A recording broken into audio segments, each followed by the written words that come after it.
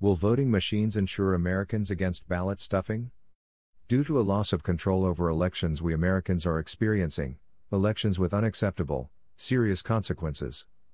Such as, open or shut borders, fossil fuels or renewable energy, cost of living or inflationary currency, voting machines or hands on deck, unfettered mail-in voting or proof of identity, deficit spending or zero-based budgeting, budgetary cash basis accounting or generally accepted accounting principles, fully funded policing or social workers, supply lines overseas or America first, war on crime or correcting past injustices, American heroes or tear down those symbols of the past, control misinformation or protect free speech, manage with leadership or with fear, protectionism or let NATO decide, go on defense or offense, stop Russia now or hope they, China, North Korea and Iran will stop in spite of a lack of resistance.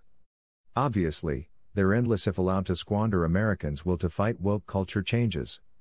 Our only foundation must be our historical books and standards. Otherwise, money shall rule our society, more than it does now. Solutions aren't the focus of either political party for the long and short run. It's tear down each other then ask America to start over every 4 to 8 years. But we can't, with the debt hanging over our heads and Congress of a mind to spend without GDP to support, $1 billion per day on a war we don't fight and an earth we can't control. None of this makes financial or social sense regardless of common sense. Back to the original question about voting machines and software blockchain control by the technicians. We now have facial recognition software, so why not vote with your cell phone, facial recognition app, the day of the election? Then majority rules for each state will apply and the Electoral College vote is instantaneous. Voila, we have a president and Congress in one day, every 2 and 4 years on the second Tuesday in November. Using good old reliable voting technology. No harvesting, lockboxes, endless counting and recounting and fighting over which party is in control. You say no way. This is too subject to a security software breach and the chance for cyber hacking and Russian crypto ransom ploys. Isn't that what we have now? Did Biden really win fairly? Did Trump incite a riot to change the vote? Does anyone know the truth? No, but the result is having terrible consequences. Now half of Americans want Trump back and the other half is holding its breath that it might happen. Is there a third choice, a third party? This scandal has put America on the brink of becoming a third world player in global trade, and with poor leadership you have a loser running our economy over the cliff, and our society over the edge by a bankrupt backsliding republic. To what? Big brother government with the major money brokers, the brotherhood of big tech, big government unions, big social media, big pharma, big fear, big stock market controlling who are essential and who aren't essential. With both parties giving up something for that big money. It's control of the stock market, Fed, federal budget, taxation, trade, education, energy, using voting machines, harvesting votes, unsecured drop boxes, perpetrating unfettered access to ballot stuffing campaigns. Both parties are susceptible to fraud, conspiracy and cheating to gain control over our natural and monetary resources. Just watch. Every election, federal, state and local, will be violently contested due to a two-party, winner-take-all, system of government. Would an effective swing vote third party make a difference? If it stood for American capitalism and American socialism, it would stand a chance by representing the biggest voting bloc, 200 million enterprising Americans who are the risk takers and money makers for our capital-driven GDP economy, stock market, Fed, federal budget, taxation, trade, education, energy and our national sovereignty. The American Enterprise Party swing vote does just that. The Dems and Repubs are violating the Constitution by using uni-party control of the separation of the three powers of democratic governance. The American Constitution doesn't allow or disavow political parties. Its founders did warn against the possibility of a uni-party control. The Constitution does, however, outline the responsibilities for such an incident. Our freedoms are the foundation of the Constitution, based on debate of alternatives, using majority voting, tie-breaking and separation of power in both houses of Congress, the Supreme Court and the administrative body. The intent of having effective dissent for governance using legislation, advice and consent is lost with uniparty control. Nowadays nothing is bipartisan, only dirt slinging between the McCoys and the Hatfields to see who can steal the midterms and the presidency. And in doing so violate the Constitution that fulfills and dictates, by oath, their responsibilities, in pursuit of justice, rule of law, Bill of Rights and habeas corpus, in accountability, decentralized government with severability with each state responsible for debt and deficits using budgetary standards based on GAAP, www.usedebtclock.org. In debate and dissent, freedom of speech, in limitations on government authority, separation of church and state, in fiscal and budgetary constraint, statutory avoidance of deficits, low credit rating and debt ceiling, in a minority retort by debate and dissent, filibuster, in security of the citizens, protection of borders and policing our communities, in bipartisan resolution, reconciliation of bills, in executive orders, constraint of authority of the President and Congress, in interpretation of the Constitution for rule of law, dissent, advise and consent, the Supreme Court, in authorization of going to war, both houses approval, in election of presidents, governors, etc., voters' registration and proof of identity, legislative bodies set the rules. In fair representation, electoral college, in violation of trust, term limits, instability and respect for our elders and artifacts, our decentralized, rule of law court system of precedent decisions and opinions, in rules for running for office and the authority of the men and women who file for elections, state and federal rules for elections and voting, in protecting our foreign policies to balance trade and energy production, supply line and trade agreements, in environmental controls, conservation not Green New Deal deprivation, in reinvesting in our inner cities infrastructure, private enterprise zones and opportunity zones. Dissent and tie-breaking in many more local problems, school boards, criminal justice, first responders, underprivileged communities and patrons of the arts and sciences. Our Declaration of Independence in 1776, and Constitution in 1787 at Independence Hall in Philadelphia, Pennsylvania provides, dissent for advise and consent, to work. Quite the documents, having lasted 226 years, with its amendments. They and the flag have been attacked and tattered, by activists and its pundits who want more progressive interpretations. Currently, evolving from two-party debate and dissent, to one-party control taking away voting security of the people, by the people, for the people. Based on the historical cycles of nations, the journey from dominance to freedom, usually reverses itself in 200 years. Except our only true democracies, other than our own, Rome that lasted 500 years and Moreno that has lasted 1,700 years. Rome ended with the assassination of Caesar and Moreno still is the only survivor, other than America, until the Uni-Party dumped Trump, the savior of the great American enterprise, and elected Pompey, Biden, and his son Hunter to sell off its laissez-faire GDP to the Ides of March. In America our democracy is in its 226th year. We have evolved from dominance by the King of England, to the Pilgrims, to a Declaration of Independence, to a democracy of 50 states, that have evolved back to dominance by uniparty control. Now, 27 states are effectively blue and 23 states are red, in theory and fact one party. Because each political party aspires to control both houses of Congress, or legislature, the Supreme Court and the presidency or governorship. This violates the above responsibilities of a democracy and our Constitution as amended. When this happens, the necessity of a gridlock, Manchin style, a breaking swing vote third party to enforce the Constitution, is required. Then the voters need to decide if a swing vote is necessary, to sustain the republic as a democracy. The American Enterprise Party, with the swing vote, will enforce the separation of power, in the three divisions of state and federal governance as a democratic society: the houses, the Supreme Court and the administration. Without this division the country will continue to evolve into an oligarch than a Politburo. China, Russia and Iran and other communist countries, are now predicting that America will continue to move towards their philosophy of control of the many, by the few, of the few, for the few. Their most effective weapon is the imbalance of trade that has also evolved over the last 75 years, to in fact, spread the wealth to our enemies and competitors, leaving America deep in debt and guilty of deficit spending to cover up those atrocities. With a swing vote that pulls the extremes towards the middle, common sense, In spite of productive debate, filibuster, and dissent questioning, will we do it, how we do it, and who will do it? That questioning is our most valuable asset for any political party, being held accountable, to answer every budgetary period, using generally accepted accounting principles, for a 4-year or 8-year term. Never beyond their elected term of office as it is done now by the uni party that's in control.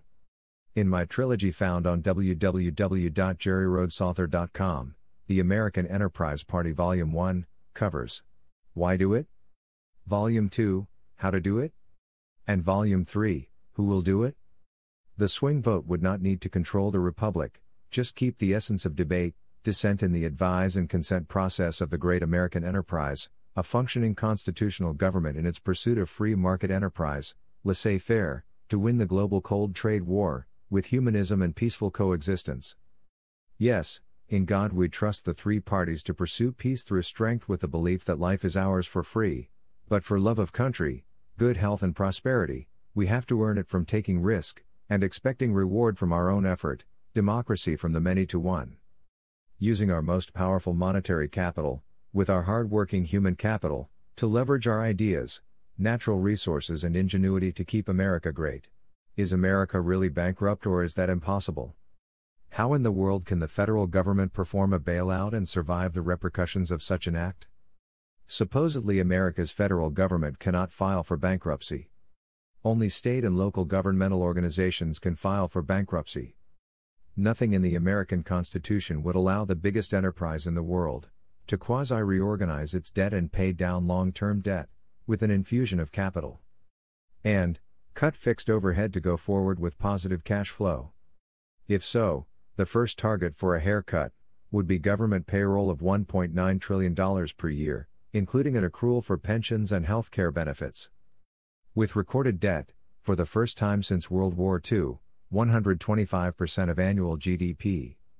And due to the supply line imbalance of trade fiasco, USA loses $1 trillion per year in profit and cash flow on that level of GDP. So the next haircut will be China, who cost us $3 trillion in COVID costs, and we owe them $1.3 trillion in long-term debt treasuries, and down the line are also those we owe more than $1 trillion due to imbalance of trade, for example Japan $1.3 trillion, South Korea, Mexico, Canada and India another $1 trillion. Also, the taxpayers, including corporations, barely pay in enough to cover the $600 billion interest on debt of $30 trillion, $90 trillion including state and local debt, or $1 million per family, with $3 trillion interest paid annually, and unrecorded obligations, for Medicare, Medicaid, Obamacare, government pensions and Social Security that are not entitlements, totaling $158 trillion per the debt clock. www.usedebtclock.org. So, there will be a need for the wealthy individuals, that have been enriched by the great American enterprise, to invest in a capital offering to pay down the short-term debt of $30 trillion to a manageable level. Not a wealth tax, but a 5% of net worth determined on generally accepted accounting principle as an investment in our future. Keeping the debt ceiling not more than 50% of GDP or $15 trillion. The return on the infused capital using treasuries will be at market value margins traded on the USA bond market. At 5% of national net worth, an infusion would need to be 5% of $118 trillion national net worth, or $5 trillion for working capital for paying amortized debt coming due each fiscal year. Our current and past administrations since World War II have contributed the highest government payrolls on record, with record spending deficits, and $1 trillion per year, in imbalance of trade losses, to put us in this debt spending, insolvent position. In other words, we cannot spend our way out of it or grow fast enough or long enough to fix it. Even President Trump knows this to be true, because he has filed a few times for bankruptcy relief. With the election of Joe Biden, the USA is on another spending spree of $10 trillion for the next decade. How can a sitting president obligate a decade of spending when the term limit is 4 years?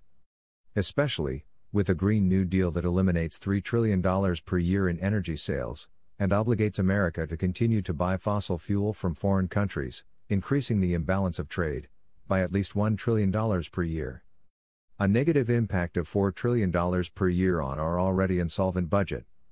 There needs to be a moratorium on deficit spending that isn't covered by GDP cash flow, and doesn't encumber future administrations with more debt. Most Americans never heard of the debt clock, or the www.openbooks.com websites. Have you, as a discriminating taxpayer, heard of the debt clock or opened the books to see what the government agencies are spending and why most of it is generating insurmountable debt and deficits? No accountability means bankruptcy. Federal income taxes only generate $3.6 trillion per year. Our GDP is $24 trillion with state property and sales taxes another $3 trillion each, or a total of $10 trillion per year. To pay for budget outlays annually of $6 trillion federal and $4 trillion state, and local interest of $600 billion, on foreign debt totaling $7 trillion, just can't ever be overcome by taxes or GDP. And trade imbalance payments of $1 trillion, and Medicare/Medicaid of $1.2 trillion, and Social Security of $1.1 trillion, and federal pensions $304 billion, $6 trillion unfunded, and defense $725 billion and income security $1.7 trillion, and farm subsidies $264 billion, creating negative cash flow of $7 trillion per year. To understand why, who are the highest paid federal bureaucrats? Of the top 100, only 2 aren't employed by the VHA, that's Dr. Fauci and Dr. Gurral of NIH, public health officials who mismanaged the pandemic. The top 5 wage earners are all VHA and NIH employees: Dr. Gurral $464,000, Dr. Fauci $434,000, Dr. Gibbons $422,000, Dr. Kim $420,000, Dr. Sunil $414,000, and add another $400,000 per year each to fund their pensions, 80% of 3 highest annual wages, and retirement health care. That's $2.5 million in annual payroll, and another $1 million in benefits, or an average of $500,000 per person per year. This is higher than the president and most CEOs in the private sector make, and they are at risk of losing their jobs if they don't perform. All of the 100 bureaucrats have been in government their whole careers, costing the VHA and NIH budgets upwards to $200 billion per year. This is only 2 agencies of 115 federal agencies, and another redundant 24 state agencies times 50 states, or 1,200 state agencies costing approximately $1 billion per year, or a total of redundancy costs, waste, of $1.2 trillion per year. By privatizing certain federal agencies and allowing the state or local agencies handle the needed services. Currently, we could cut another $1 trillion just by privatizing health and human services, Department of Education, public and VA health, energy, and environmental services. Since I'm a CPA by trade, these numbers have bankruptcy written all over them. On top of this, Americans have $23 trillion in personal debt, and $18 trillion in mortgage debt, and $1.7 trillion student loans, and $1 trillion in credit card debt, of a total of $44 trillion, $1.5 million plus $1 million for government debt per family, or $2 million per citizen, and growing with inflation and value of the dollar falling under the current administration. Am I overreacting or what? No, I believe that our current leaders at every government level aren't accountable for their failures in finance and economics. America is a giant enterprise, not an institution, like a church or Congress. There is a day of reckoning, when there is accrued interest to pay to China, Japan, South Korea, Russia, India, Canada, Mexico, Saudi Arabia, and America has exceeded its debt ceiling of $40 trillion being deferred. Now it is $22 trillion with debt of $31 trillion. With GDP of $24 trillion or 125% of debt of $30 trillion. Will government shut down and the dominoes start to fall? I hope not, but hope has no bearing on demand for payment. Only BK stops the foreclosure clock. So what can we, the enterprising Americans, do, if the Constitution doesn't allow this type of reorganization? The Congress will have to amend the Constitution to save the great American enterprise. What if a gridlocked Congress won't do that? That's why we need the swing vote of the third party, the American Enterprise Party.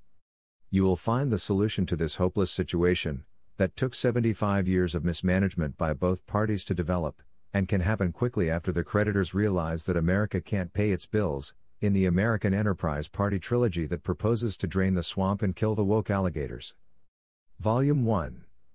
Propose a swing vote, first step to recovery of our reputation, and why a swing vote will work by pulling the extremes of the two parties towards the middle, where the majority of Americans want us to be. Then we have accountability for problem solving. Volume 2 is how do you do it with the plan of quasi-reorganization to defer current payments, failing policies and reduce obligations, so the country can continue to conduct business. Also, the need of operating capital is essential that those that have made excessive wealth be required to invest in 30-year treasuries for use in amortizing long-term debt funding as we go, using accrual gap accounting, for Medicare, Medicaid, Social Security, and Obamacare. And require that all government pensions be funded by 410(k) savings plans for all governmental employees with a matching as earned by employee performance standards.